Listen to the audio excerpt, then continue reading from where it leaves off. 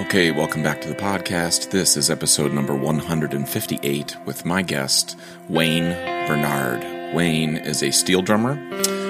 He also works for the New York Fire Department in their emergency response division. And he is the band captain of PESO, or Pan Evolution Steel Orchestra. And I met Wayne when he was playing lead with the Brooklyn Steel Orchestra in Trinidad in 2015. We have a wide-ranging conversation, mostly about Wayne's background, but we talk about the current situation right now with policing in the United States, and I just get his thoughts. He's a good guy, and I hope you enjoyed this conversation, because I certainly did. All right, we'll talk to you soon. All right, Wayne Bernard.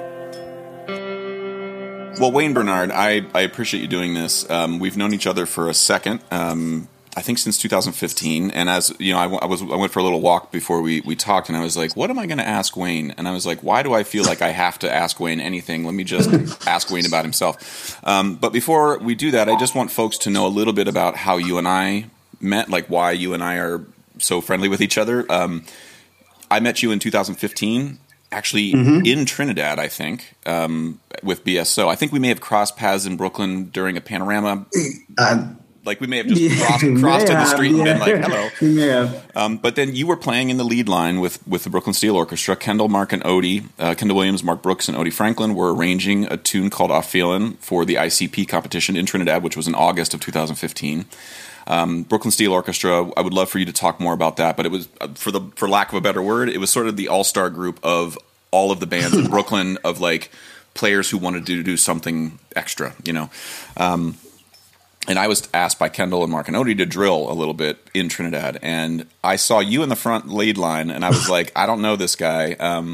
But sort of like teacher 101 is like, find the person in the room who is clearly demonstrating what it is you want out of everybody else, and simply compliment them. And 9 times out of 10, that everybody else, that's like a way to show everybody how to act, you know, or how to sort of commit to something. And I pointed you out. I was like, I don't know this dude, but everybody needs to be like him. And from that point, I feel like you and I have, you know, it's not like we hang out every day. Yeah. It's not like we hang out every day, but I feel like Right. I can say stuff to you and you can say stuff to me, and there's no judgment. And then, you know, we've sort of crossed paths a bunch since then. You were then sort of one of the founding members of Pan Evolution Steel Orchestra, which was a new group in your first outing at New York Panorama came in second, if I'm not mistaken. Yeah, that's correct. That's correct. And you know, but past that, I think I've heard a little bit about like where you work, where you're from, what your upbringing was like, but I don't actually know the details. So I'm curious. I would like to get to BSO and PESO, and it's totally up to you whether or not we talk about the sort of current stuff going on in society. I'm of two minds. I'm willing to wall this off, and we can just talk about Pan and not feel like we have to talk about anything else. But wherever you want to start, you know, But I just sort of want to leave that agenda up to you as we progress. If we get there, great. If we don't, let's not feel like we have to. Okay. But my first sort of prompt is like, can you tell me a little bit about like baby Wayne Bernard? Where'd you grow up? What were your folks like? Like, how did you get into music? Just give me some sort of place to start, if you wouldn't mind. Sure. So Wayne Bernard, of course. Born and raised in Brooklyn. My mother is Wilma and my father is Stephen. My mother is from Trinidad and my father's from Grenada.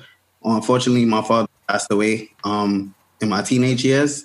For me, Pan really started as something that I used to watch my sister do growing up. She was involved in CASM at a very young age. And I used to go out a lot of times on a lot of their playouts or their gigs in the summertime. A lot of times they would have, it could be a Friday, a Saturday, or Sunday.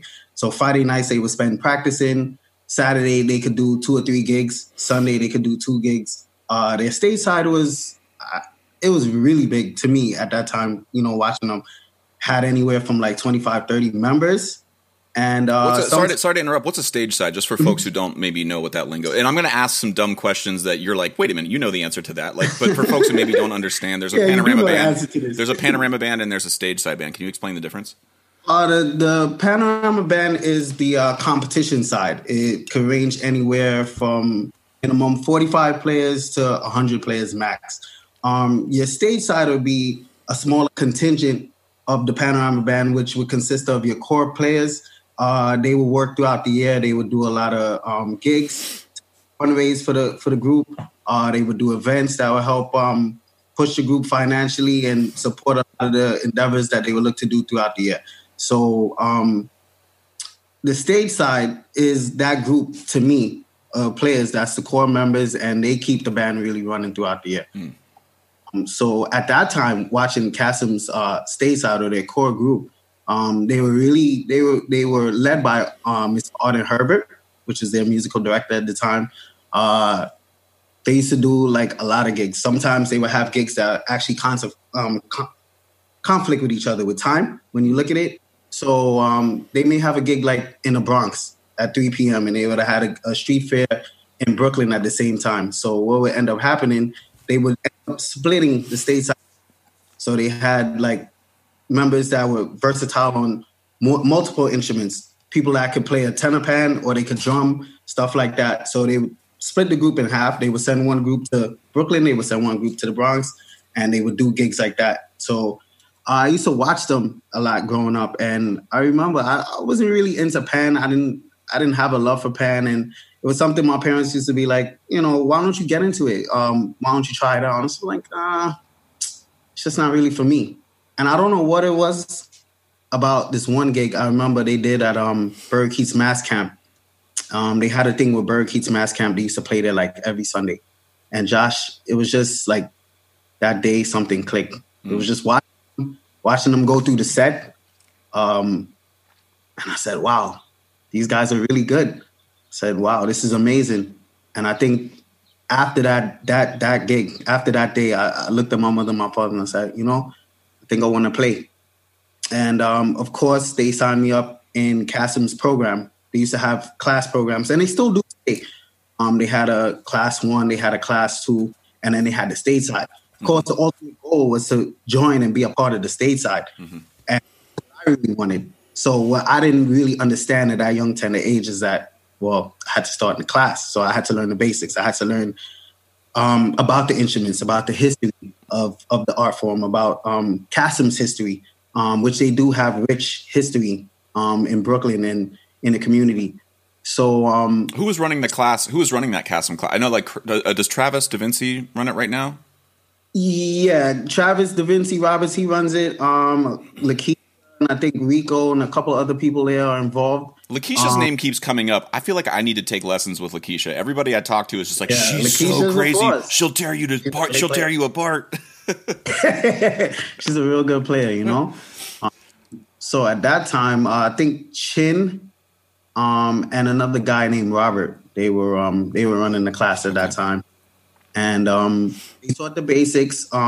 They taught like several scales, basic music theory. And at the time, I think they taught maybe 2 or 3 of the Kassem core stage side songs, which was like Stand By Me and In the Mood. And of course, I got that down with practice. And after a while, I was just like, I felt like, I was just there and I wanted more, of course. I wanted to be with the squad, what was the stage side. And I remember coming home to my mother and was just like, oh, I didn't know that this is what it was going to be about. Like I want to go out on gigs and I wanted to play.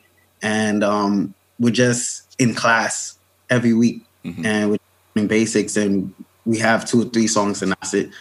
So I think after a while for me, I was able to transition to another music program and another group, which was run by Uncle Nolly or Nolly Nicholas. I don't know if you know Nolly Nicholas. Yeah, Knolly. Yeah. I don't know him personally, but through Facebook, I think we've messaged. Right. But. So his dad was running a program at that time in '94. And in the winter of '94, my sister ended up transitioning with me to this program, and we ended up working that out, learning some of the basics, same thing that I was learning at Kassem. And it was in the spring, they kind of joined this band, which was Harmony Steel Orchestra at the time. So during that spring season of '94, we ended up working with Harmony, learning some songs, and becoming part of their stage side and doing gigs. And I think that's, for me, it just kind of just took off from there. Can I ask you? I mean, when you mentioned that, like, you wanted to be with your squad, I mean, that's like you.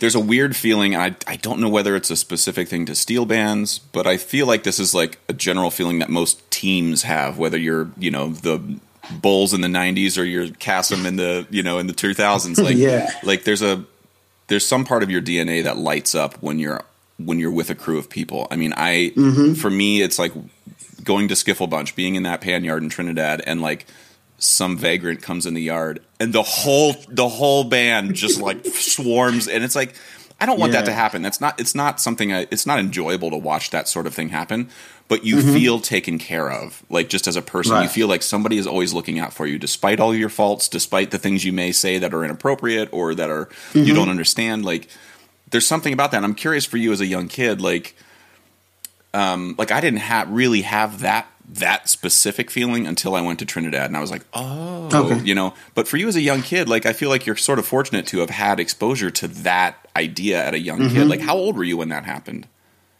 I was 13. Yeah, I mean, I was 22. Like, you had 9 years of a jump on me in terms of what that feels like. And there's talk right now in society about, like, how communities need to function. And I'm just kind of curious, like, the steel band in Brooklyn, I feel like, is this ecosystem that doesn't exist very many places elsewhere in the world, let alone specifically in the United States. It's not like you can go to, like, Des Moines, Iowa, and there's an equally thriving pan scene. Can you talk a little bit about, like, just culturally for you, why the steel band in particular is an important hub? I mean, it feels like the most obvious question, but, like, why is that important in Brooklyn? What is it about the steel band community in Brooklyn? Why does it exist there and nowhere else? The steel pan community in Brooklyn and the importance of it, to me, is very important. It helps the community in a sense of, it gives extended family to a lot of the young men and young women that are growing up, a place to go, people to be around that's the same age, to share laughs with, share memories with, to build bonds with. When you look at the steel band community in Brooklyn right now, a lot of it is bonds that have started over 5-10 years, and adulthood still relishes today, and it's still ongoing, where people now, they have their own extension of their own family, and now these two individuals that started a bond, let's just say 10 years ago in a pan yard, still have a bond now, and they have their own personal families, and their families now have a bond from something that started 10 years ago in a pan yard. And I mean, I think the steel band culture and way of life in New York is so important, because with so much going on in the communities right now, it's just like a place where people can go to not only just learn about the art form, but to also be able to get away, if you understand what I'm saying. That sometimes we all need a mental escape.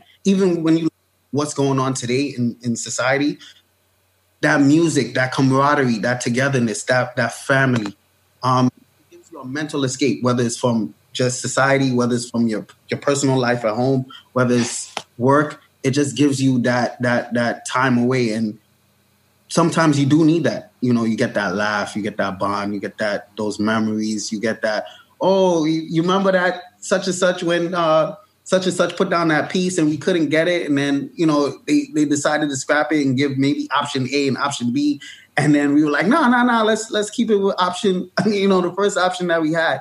It gives you so much to look forward to and to look back on. And it's really important. Like, a lot of people may, look down on it, but when you really look back on the steel band culture, it gives so much back to the individuals that put time into it, Yeah, I mean, again, like, I've only been intersecting with the Brooklyn pan world since about 2010 or so, since I met Kendall, and Crossfire and Dougie were my first sort of doorway into that whole scene. And I was like, man, like, this is amazing to me. And over the last 10 years, I mean, again, I feel like I'm asking a silly question here, but I have felt in the steel band, I've never felt safer, and I don't mean to say in the sort of like hippy dippy, like, or I need a safe space, and don't ever challenge me, that sort of thing, because the steel band as an ensemble, as a group, it's not like it's not uncomplicated. Like, people fight, people argue, people say things that they don't mean sometimes. But I've never been in a steel band where someone has done something that somebody else disagrees with, and you all kick them out, and they're never allowed back. Maybe it's happened, but I feel like there's a lot of accountability within a steel band, but also a lot of forgiveness and empathy. And again, like, I'm saying that because I don't necessarily see it even in the new music world that I operate in, mostly with percussion. Like, there's a lot of people online being like, "You said this, blocked," and I'm like, "No, I get it. You're upset. Totally understand." But like, I've been in countless steel bands, and no one ever says you're blocked, get out of here. They'll call somebody out, but it's like very quickly is the arm wrapped back around and everybody's brought back in. I'm curious, am I misreading something, or is that something that I'm pointing out that is even remotely accurate? Nah, you're definitely accurate in what you're saying. Like again, like I was saying, a steel band is like your extended family. It's like your brothers and sisters. In a home away from home. So, of course, with your family, you fight, you argue, you have disagreements. But you would never ban your brother. You would never banish your sister or whatever. You won't see eye to eye at every waking moment. But when you have disagreements, cooler heads do prevail. And you sit down and you discuss, like, your point of view and my point of view. And we come to this understanding, okay, well, maybe what Josh was saying was right. I never really thought about it that way. I never really looked at it that way. And maybe we could try that and see how it goes. There's nothing wrong with trying something once. And if it doesn't work out, then maybe we could go another route. But no, it's definitely like a togetherness. It definitely is this family atmosphere, this bond, this vibe. And like I said, the bonds and the togetherness that's built, they last forever. They go on outside of the steel band world, and it's definitely that togetherness. Yeah. Well, I think that's a good sort of pivot point to your work with BSO and or just BSO's work in general and how I met, because that was the sort of, I don't want to say big tent because that isn't quite the right word, I think, but like the willingness for the entire Brooklyn Pan community to be like, let's get a consensus on one band and take that as a representative to Trinidad. That to me was like, oh, wow, like this is a group of people that aren't afraid to band together and put aside, like, first of all, there's 10 or 15 rival bands that are all getting together in the same band. Like, and just historically speaking, since the, even as recent as the 50s, that would have been cause for violence, like historically speaking, to me, it's just an interesting data point to be like, well, that's crazy progress. And I look at BSO as having a big voice in that approach to playing panorama music. Can you talk a little bit about sort of how did BSO come about? What was the first conversations? And you don't need to divulge any sort of palace intrigue or backroom sort of scandals as it came to light, because I know there's drama in starting anything. But can you just sort of talk about, like, what was your mission? Why did you guys even start to talk about what a BSO could or should be? Brooklyn Steel Orchestra. Wow. So BSO really came about to audition for AGT, America's Got Talent. I don't think I knew. I mean, I've heard that, but I hadn't put it, like, plugged that into the BSO story quite like you just. That's crazy. Okay, I didn't know that. Right, yeah. A lot of people think like the BSO thing really came about for ICP, but I think BSO was always there.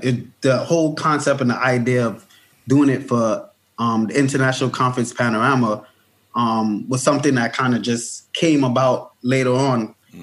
But the real intent and purpose was to do it for AGT, to audition for America's Got Talent.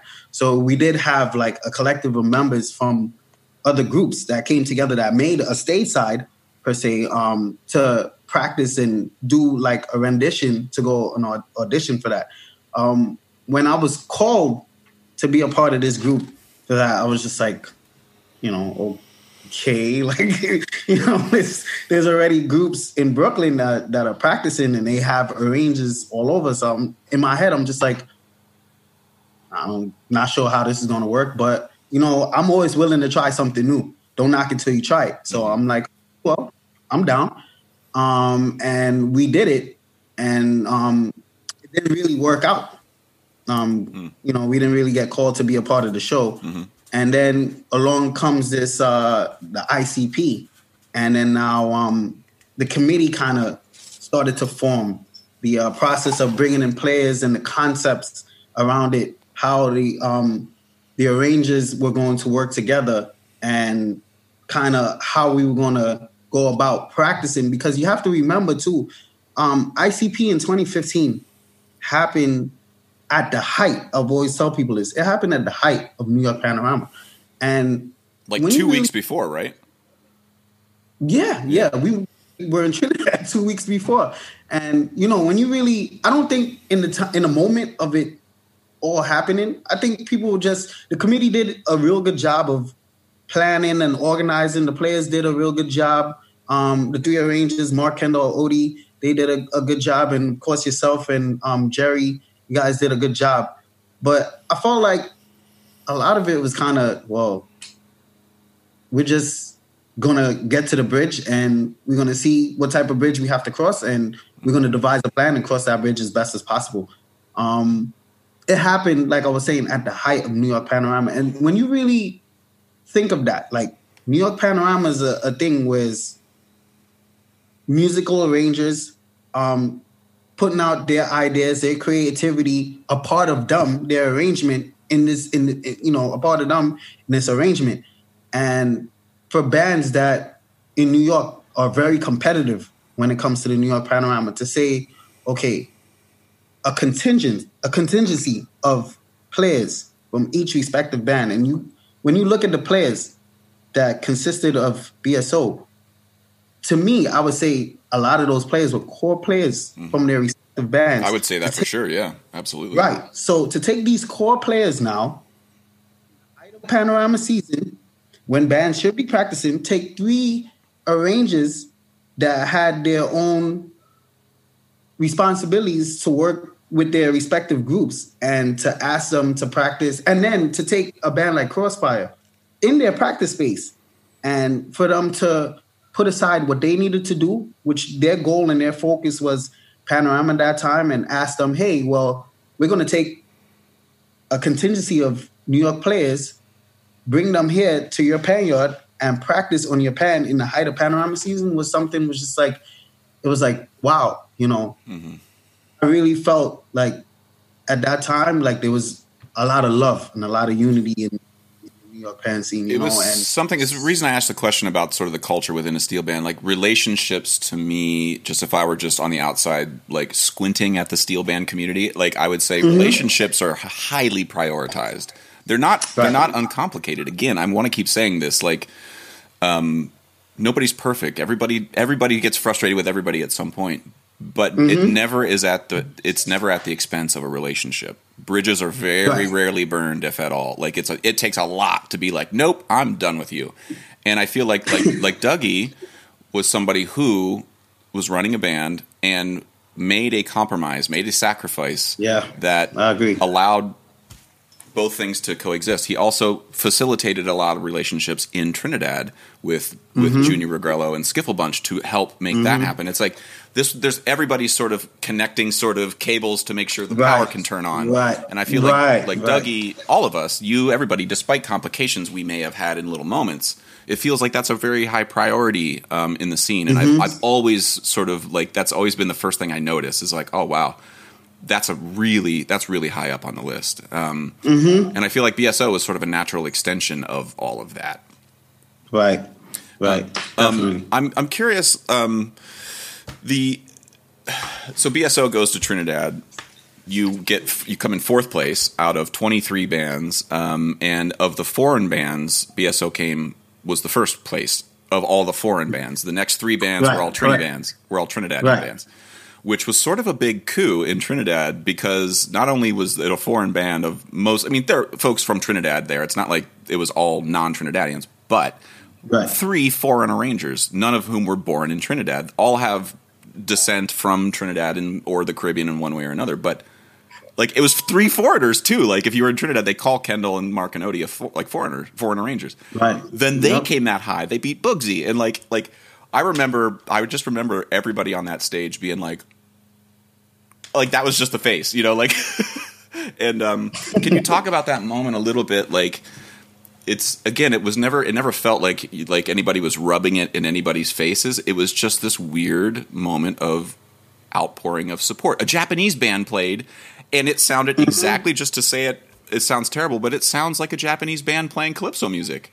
Like, but they got a standing ovation just like BSO did. Like, and it was, and like, you guys were just as supportive of them as they were of you. And I just felt like that moment was amazing. Can you just talk about that moment on stage a little bit? That moment on stage, wow. I remember being on stage and the results starting to call. I don't remember in that day really hearing any other band, but I knew what we did on stage. So I felt like when the results started calling, if anything was to happen, maybe, you know, we would make it somewhere in the middle of all the bands, because I knew the competition was there. So I remember they started and I think they reached like 15. And I turned and I was like, wait a minute. I didn't hear BSO. And we reached 10 now.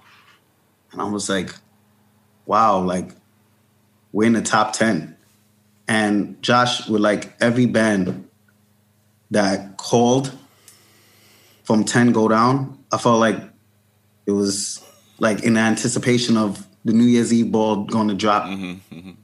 And for me, I think as number 5 hit, I was already celebrating, because I was like, it was a victory, because I felt like no one, I don't know what people really thought, but I didn't think, like, for myself going into the competition, that we were just going there for the experience. We were just going there to say, like, okay, well, we went, and you know, this is an experience, something to put on the list down. Like, it was a great experience or whatever. So to hear when Fourth called, it was all pandemonium at that point.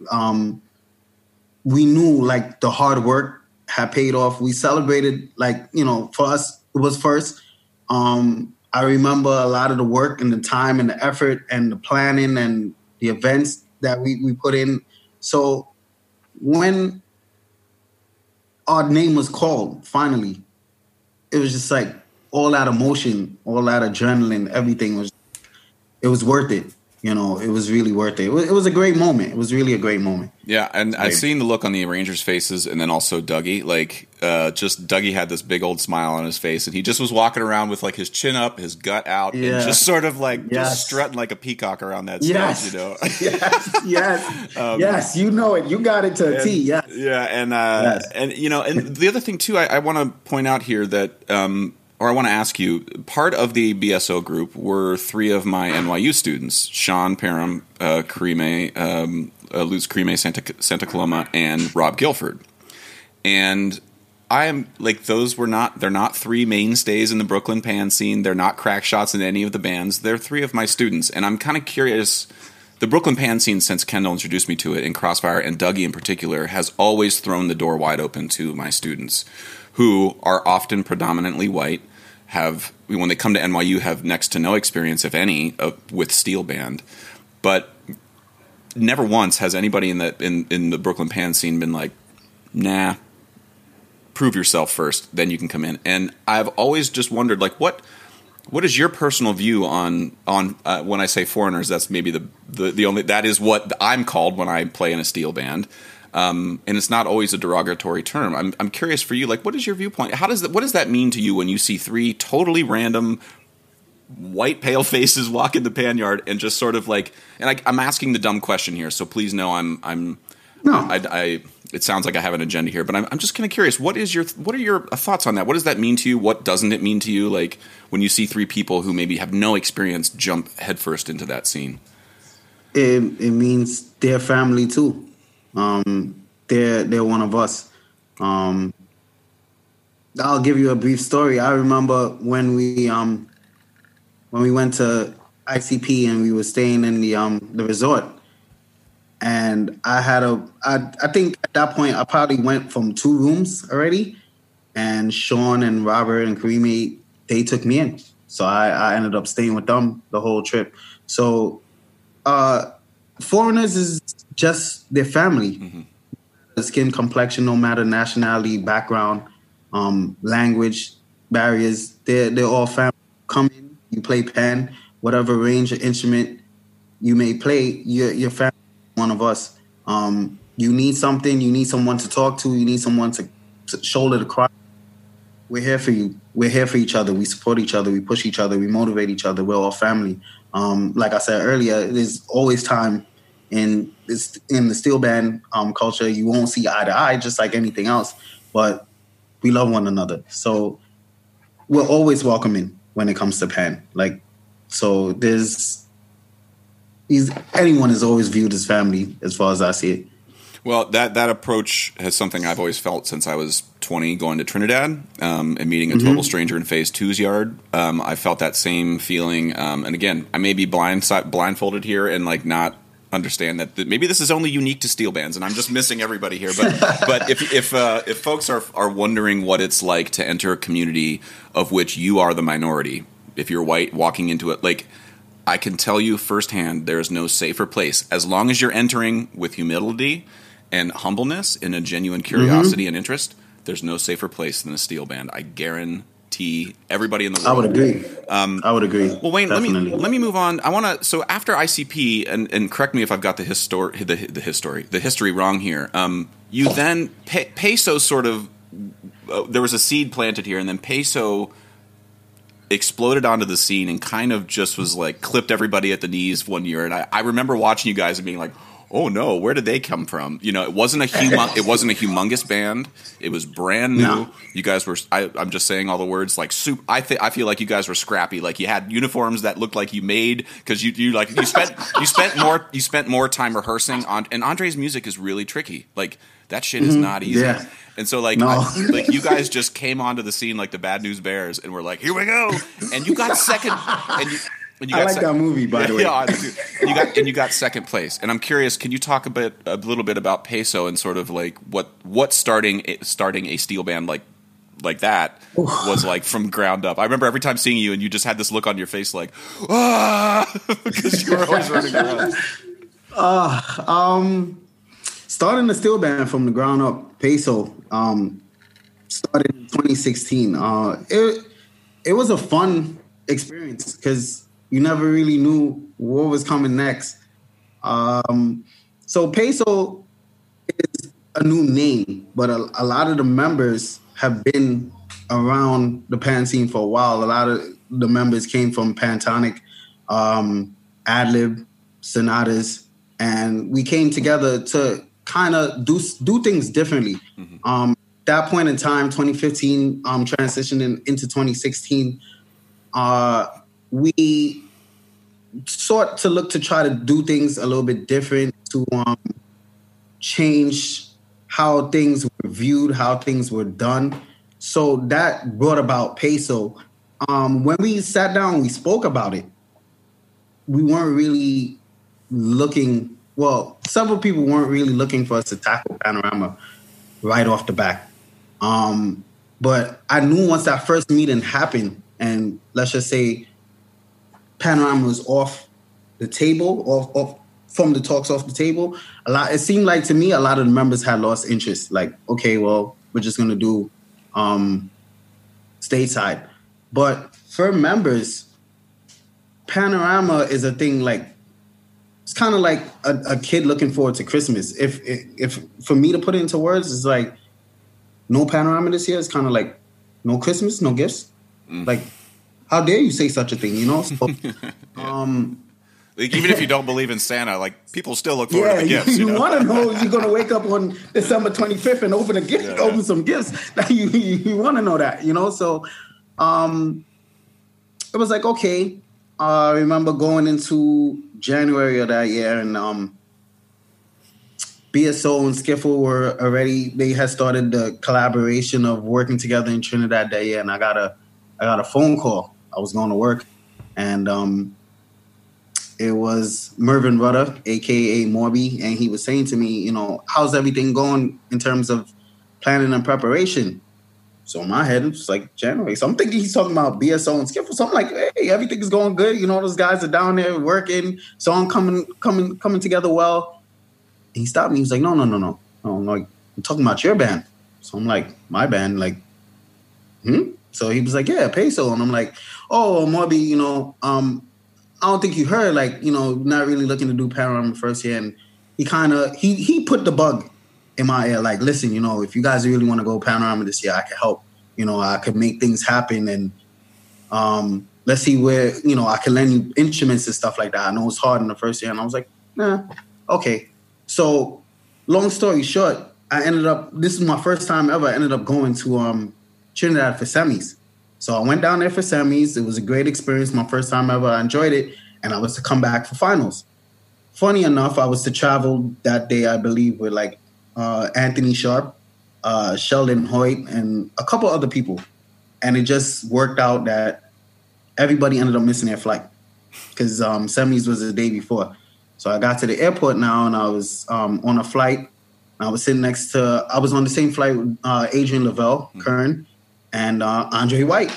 So got on the plane now. Was this when Skiffle was doing Good Morning? Was that the next year? Yes, yeah, it was. So I got on the flight, and I was in the window seat. And then next thing you know, up comes Andre. He sits down at the aisle, and I'm like, it's kind of weird. It's like, okay, So we're talking, and then after a while, the guy comes and he sits down between us, and Andre and I are both talking over the guy back and forth. So the guy looked, and he was like, hey, you guys know each other? Would you like to sit next to each other? So we're like, yeah. And we sit down next to each other, and we spoke about possibly working together for the Panorama. And again, the rest is history. Like, we started a lot of the planning stages, the preparation stages, getting everything together. And it was a lot of trials and tribulations, a lot of work, planning, that the committee put in, the players put in, and to get off what you saw on stage in 2016 was amazing. It was really amazing. Well, what was, after the first year, you're kind of like the dog that caught the car. Like you're like, we're going to do this. Right. And then you're like, uh-oh, we did it. And now, like, then the next January rolls around. You have to start thinking. You have to put up or shut up. You got to defend your sort of territory that you took. 2017. The first year. So what were the pressures in the second year that you didn't have to think about in the first year, if any? The pressures in the second year was kind of like, okay, so yeah, the momentum is up there. It's like it's no more surprise. It's like these guys are serious. So at that point, it was kind of like first place or nothing, because you come out and you hit so high. Second place, it was just like there's no place to go but up, which was first place. So I think going into that second year, we were focused. We were motivated because at the time, Rattles was the band they were leading the route out here. And we felt like to help solidify our name, the only thing to do was be ones to actually beat Rattles. And I felt like that year, 2017, we were focused. We were committed. We were goal-driven. And it was just one thing on the agenda. So it wasn't the second year compared to the first year. I don't believe there was that much more pressure. The first year it was so much to do because we already stated from early what the intention was to come out for Panorama, and it was like you had so much to do. You had to try to get instruments. You had to try and get racks, which we didn't have. You had to try and get players. They going by what they know or like what your history says. And we had nothing to go by. So we had to do all these things and try to make the goal of making it to Panorama as compared to like, okay, well, we're already out there. Right. Now players going to want to come and play here. We just got to focus in even more and just meet this one criteria, this one goal. Yeah, I mean, so do you know where things stand with this upcoming August? Like, have there been any decisions made from? I know Watica is there's a lot of issues they're dealing with right now that we don't necessarily need to get into in terms of their own internal issues, but what's the latest on Brooklyn Panorama? Because normally it's the Saturday before Labor Day, over Labor Day weekend, and do you know anything further? I really don't. There's so much news just floating around out there. From a while back, I kind of just told my we're going to take the year off and just everybody just try to relax, stay safe, do what you could, take care of yourself, take care of your family. So as far as what's happening, I can't really speak for what's going on outside with the Western Union Carnival Day Association, but I can speak for my organization. And I just told them, like, this year is just like an off year for us. Yeah. It's hard to, I mean, like your Christmas analogy, like it's such a internal struggle to be like, I'm looking forward to Christmas, but if I open this gift, I might give the entire band coronavirus, like. Exactly. It's such a hard position. Yeah, it is hard. Because you got all these young kids and they, like you were saying, you came up through the stage side, the after the classes, and when those aren't in session, like there's a lot of kids who are just not able to sort of tap into that system right now. And it's a real, I mean, as somebody who's running a band like yourself, I can imagine you having like all of the things like the guilt, the feelings of like you're leaving these kids hanging. What can you do? On the other hand, you don't want to get a whole group of people together and get everybody sick, so how you walk those lines. So anyway, I'm just asking where things are at now. And again, like I don't, you need to think of the safety and health of your band first. But I'm with you on the sort of I'm grieving for it already ahead of time. But can you remind me where do you work for? What do you do for a living? So currently I'm a field service supervisor for the fire department. What does that mean? So we handle the dispatch operations and emergency services. It's 24 hours a day, 7 days a week, 365 days a year. As you know, the fire department, they don't shut down, they don't stop. So anything goes wrong with their system in a firehouse that they have to receive their jobs over, or the dispatch system that they have to send the jobs out on, we're there for them. We have to maintain and service that and make sure there's no outage or no outage that's out, for any particular amount of time.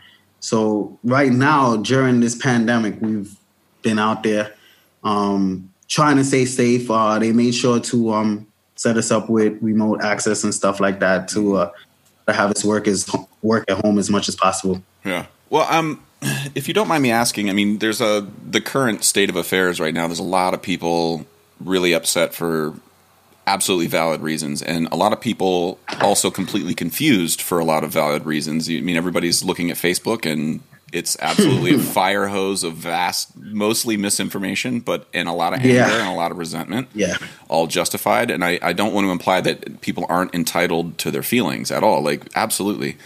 I'm curious though. There's so much noise that like I want to, like, from me to you. There's some obvious things that I just will never understand ever in my entire life. I can empathize, but I'll never know what it's like to be afraid to be pulled over. I mean, I'm afraid to be pulled over. When I get pulled over, I have anxiety. It's just not the same anxiety that people with different skin color. I'm generalizing here, but the anxiety that they might feel is different than the ones I feel. I have racist thoughts. I'm not going to sit here and lie to you and pretend that I'm immune to judging people out of fear. I walk through Brooklyn and Trinidad by myself on a regular basis, and I would be lying to your face, Wayne, if I didn't have the feeling to look over my shoulder. It's called being a human. But I feel like I've practiced enough to be like, nope, that's my lizard brain talking. I'm going to push that down and not acknowledge it. So I want to hear your experience, because I don't think you and I have ever talked about it on this level. And if you wouldn't mind me sharing it with me, like, and I only want you to speak for yourself. Like, I hate when people try to expect for Wayne to speak on behalf of black people or on behalf of men or on behalf of black women, and I want you to talk about to yourself, What are some things that I don't understand about your personal, when you walk through life, that you could explain to me in a way that that you could explain, or just talk to me? What don't I understand, and how can folks understand it better?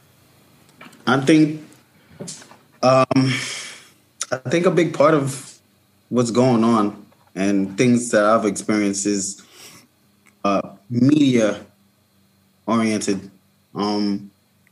Media, to me, I feel like media kind of paints this picture of every person of color you may see, every person of color you may come across. You don't have to know them. You and them don't have to share a conversation, have a good morning, but just automatically it's put into people's minds that they're a thug or they're an animal. And there's a lot of people, like, you can't just go based on their first appearance. Like, everyone has their style, everyone has their swagger per se. Mm-hmm. But it's really up to you and us as individuals to really get to sit down and know someone and understand someone. Like, over the years, getting to know you and being around you and always having conversations and laughs and sharing memories, I know you. I don't think of you as a racist, unless that's something you come and you say to me, hey, well, this, that, and the third. But I feel like a lot of things is media oriented, so it puts this fear in people right away. Like, sometimes I've seen already, I'm walking down the block and I'm walking down the street and someone may see me, and all of a sudden we're getting 10 feet away. They stop and they looked across the street. And then when you look back, they didn't go into a house or anything, but they're still going up the block. It's just because, okay, well, here comes this guy. He looks threatening. He looks scary. He looks like someone that may do me bodily harm. I don't want to be on the same side of the street as him. I've seen it. I've experienced it. I've experienced it at a very early age. Being out there driving a particular type of car and being pulled over and having an officer of the law tell you, oh, well, whose car is this? You know what I'm saying? Like, well, hey, officer, why am I being pulled over? Like, because this didn't look like your car. Sheldon Hoyt, I did a podcast with him, and he mentioned that he got pulled over. He was dressed. He was going to church, I think, and he and his friend were dressed to the nines, And I think it was a wedding. A wedding, a wedding, yeah. And he said the first thing the cop said to him is, "This will be easier if you just tell me where you stole this car." And Wayne and Sheldon was like, "Here's my registration. Like, this will be easier if you just read this." And I'm trying real hard to not jump to the emotion of rage when I hear shit like that. Mm-hmm. But I'm curious, like, like you said, was your response actually, why'd you pull me over? Like, what goes through your head in that very moment when someone asks you like that, something like that?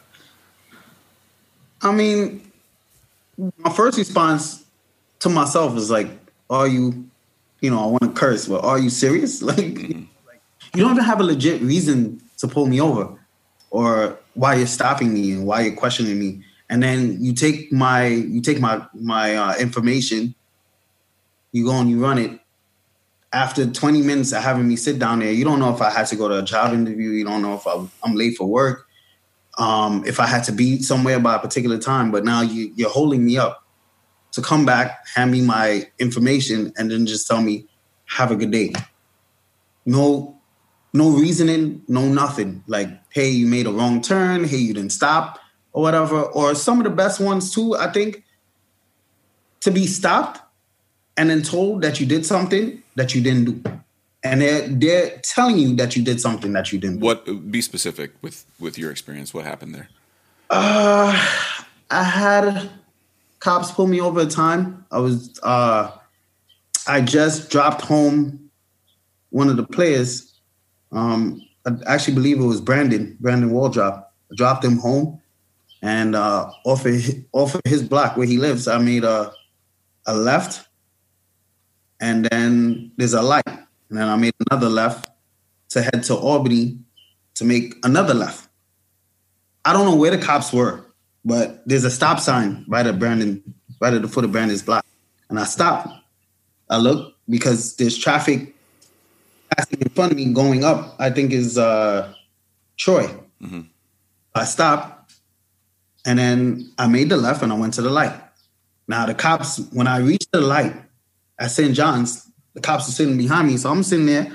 Josh, I'm not on no cell phone, I'm not texting, I'm not doing anything. I'm just sitting at the light. This is after a rehearsal, and I'm waiting to go home. The light changes, and I don't know. I don't know if people really understand this, but as a black person in America, you're driving a car, and then you see the police pull it behind you.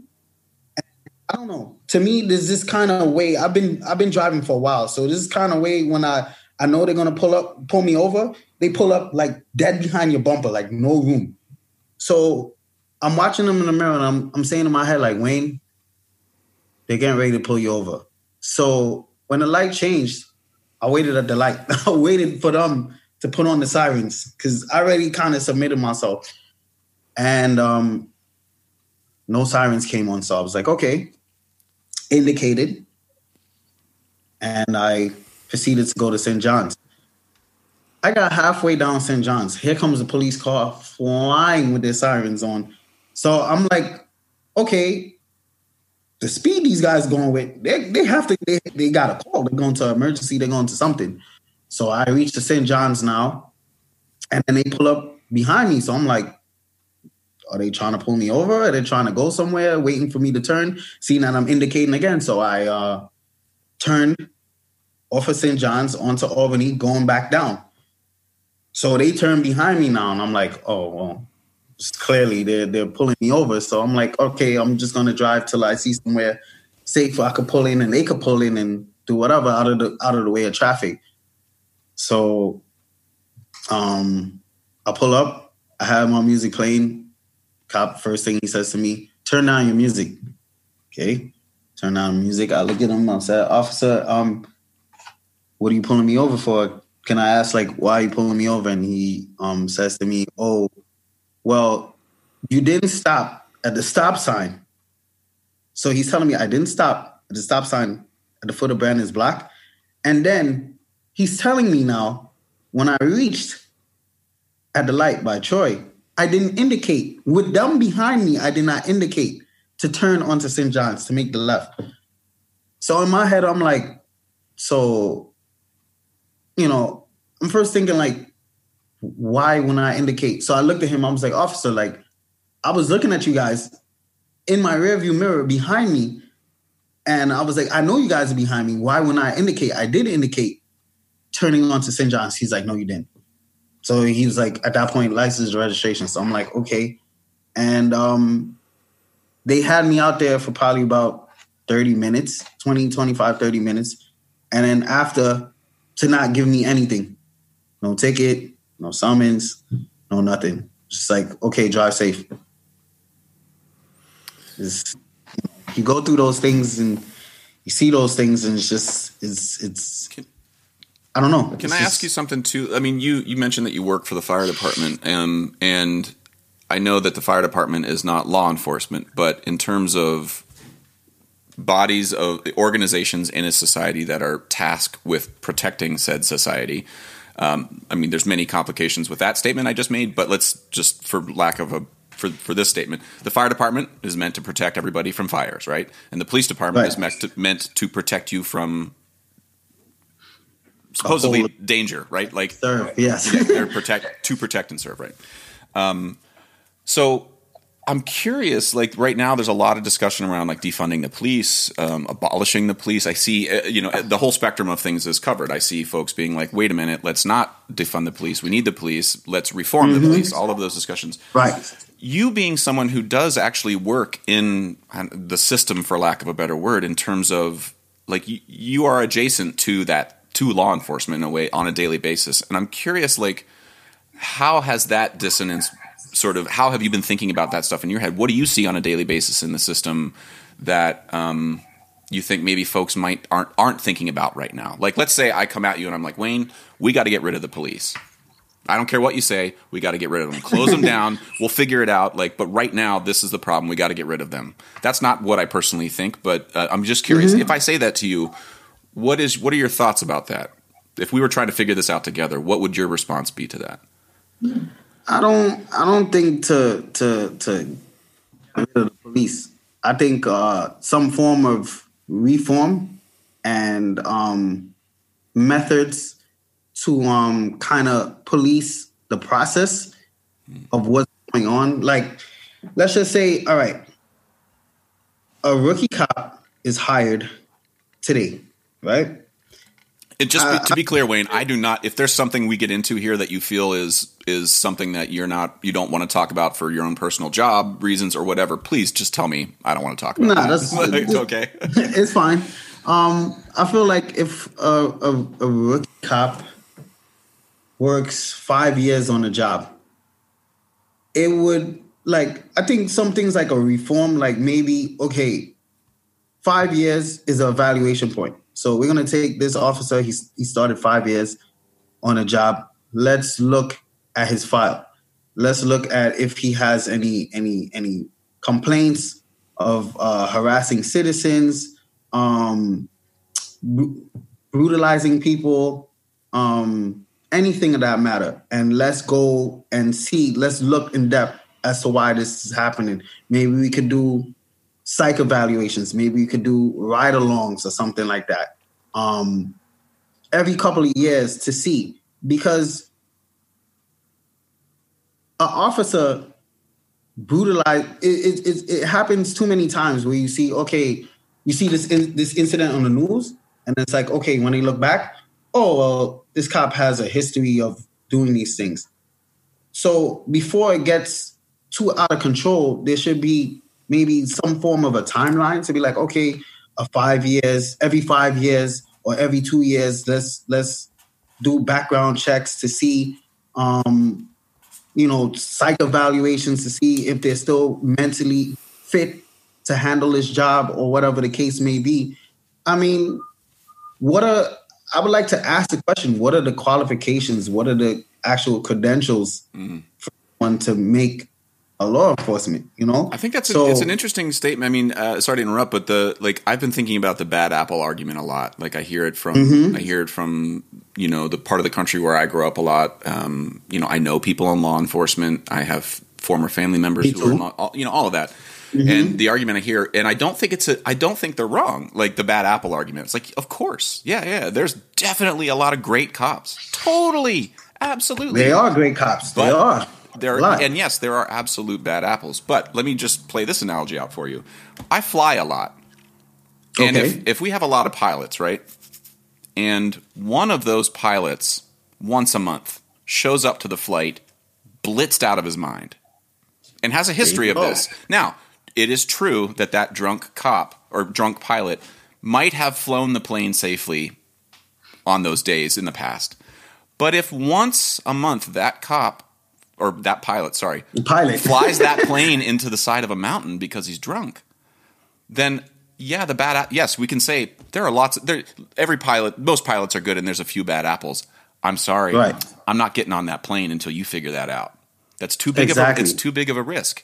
You have too many people's lives, and I think of cops and like law enforcement. You are one of the pilots of our society, and you're not the only one, but you're one of them. And like I'm sorry, I'm just not going to get on a plane if I think one of you randomly might show up and exact some revenge on me because you're damaged from something prior. You have trauma, or you were raised by a family who told you black people were shitty, or you did all or something. I just feel like the bad apple argument is like we need to have a yes, and like we can't have bad apples in the police department. We need to have a system that we have a way of sort of teasing them out so that the fabric of our police is actually as healthy as it looks like we want it to look, Again, I'm not a cop. I don't know how to do that very well, but I do feel like us having discussions about it is probably healthier than getting on and just yelling at each other. Right. Definitely.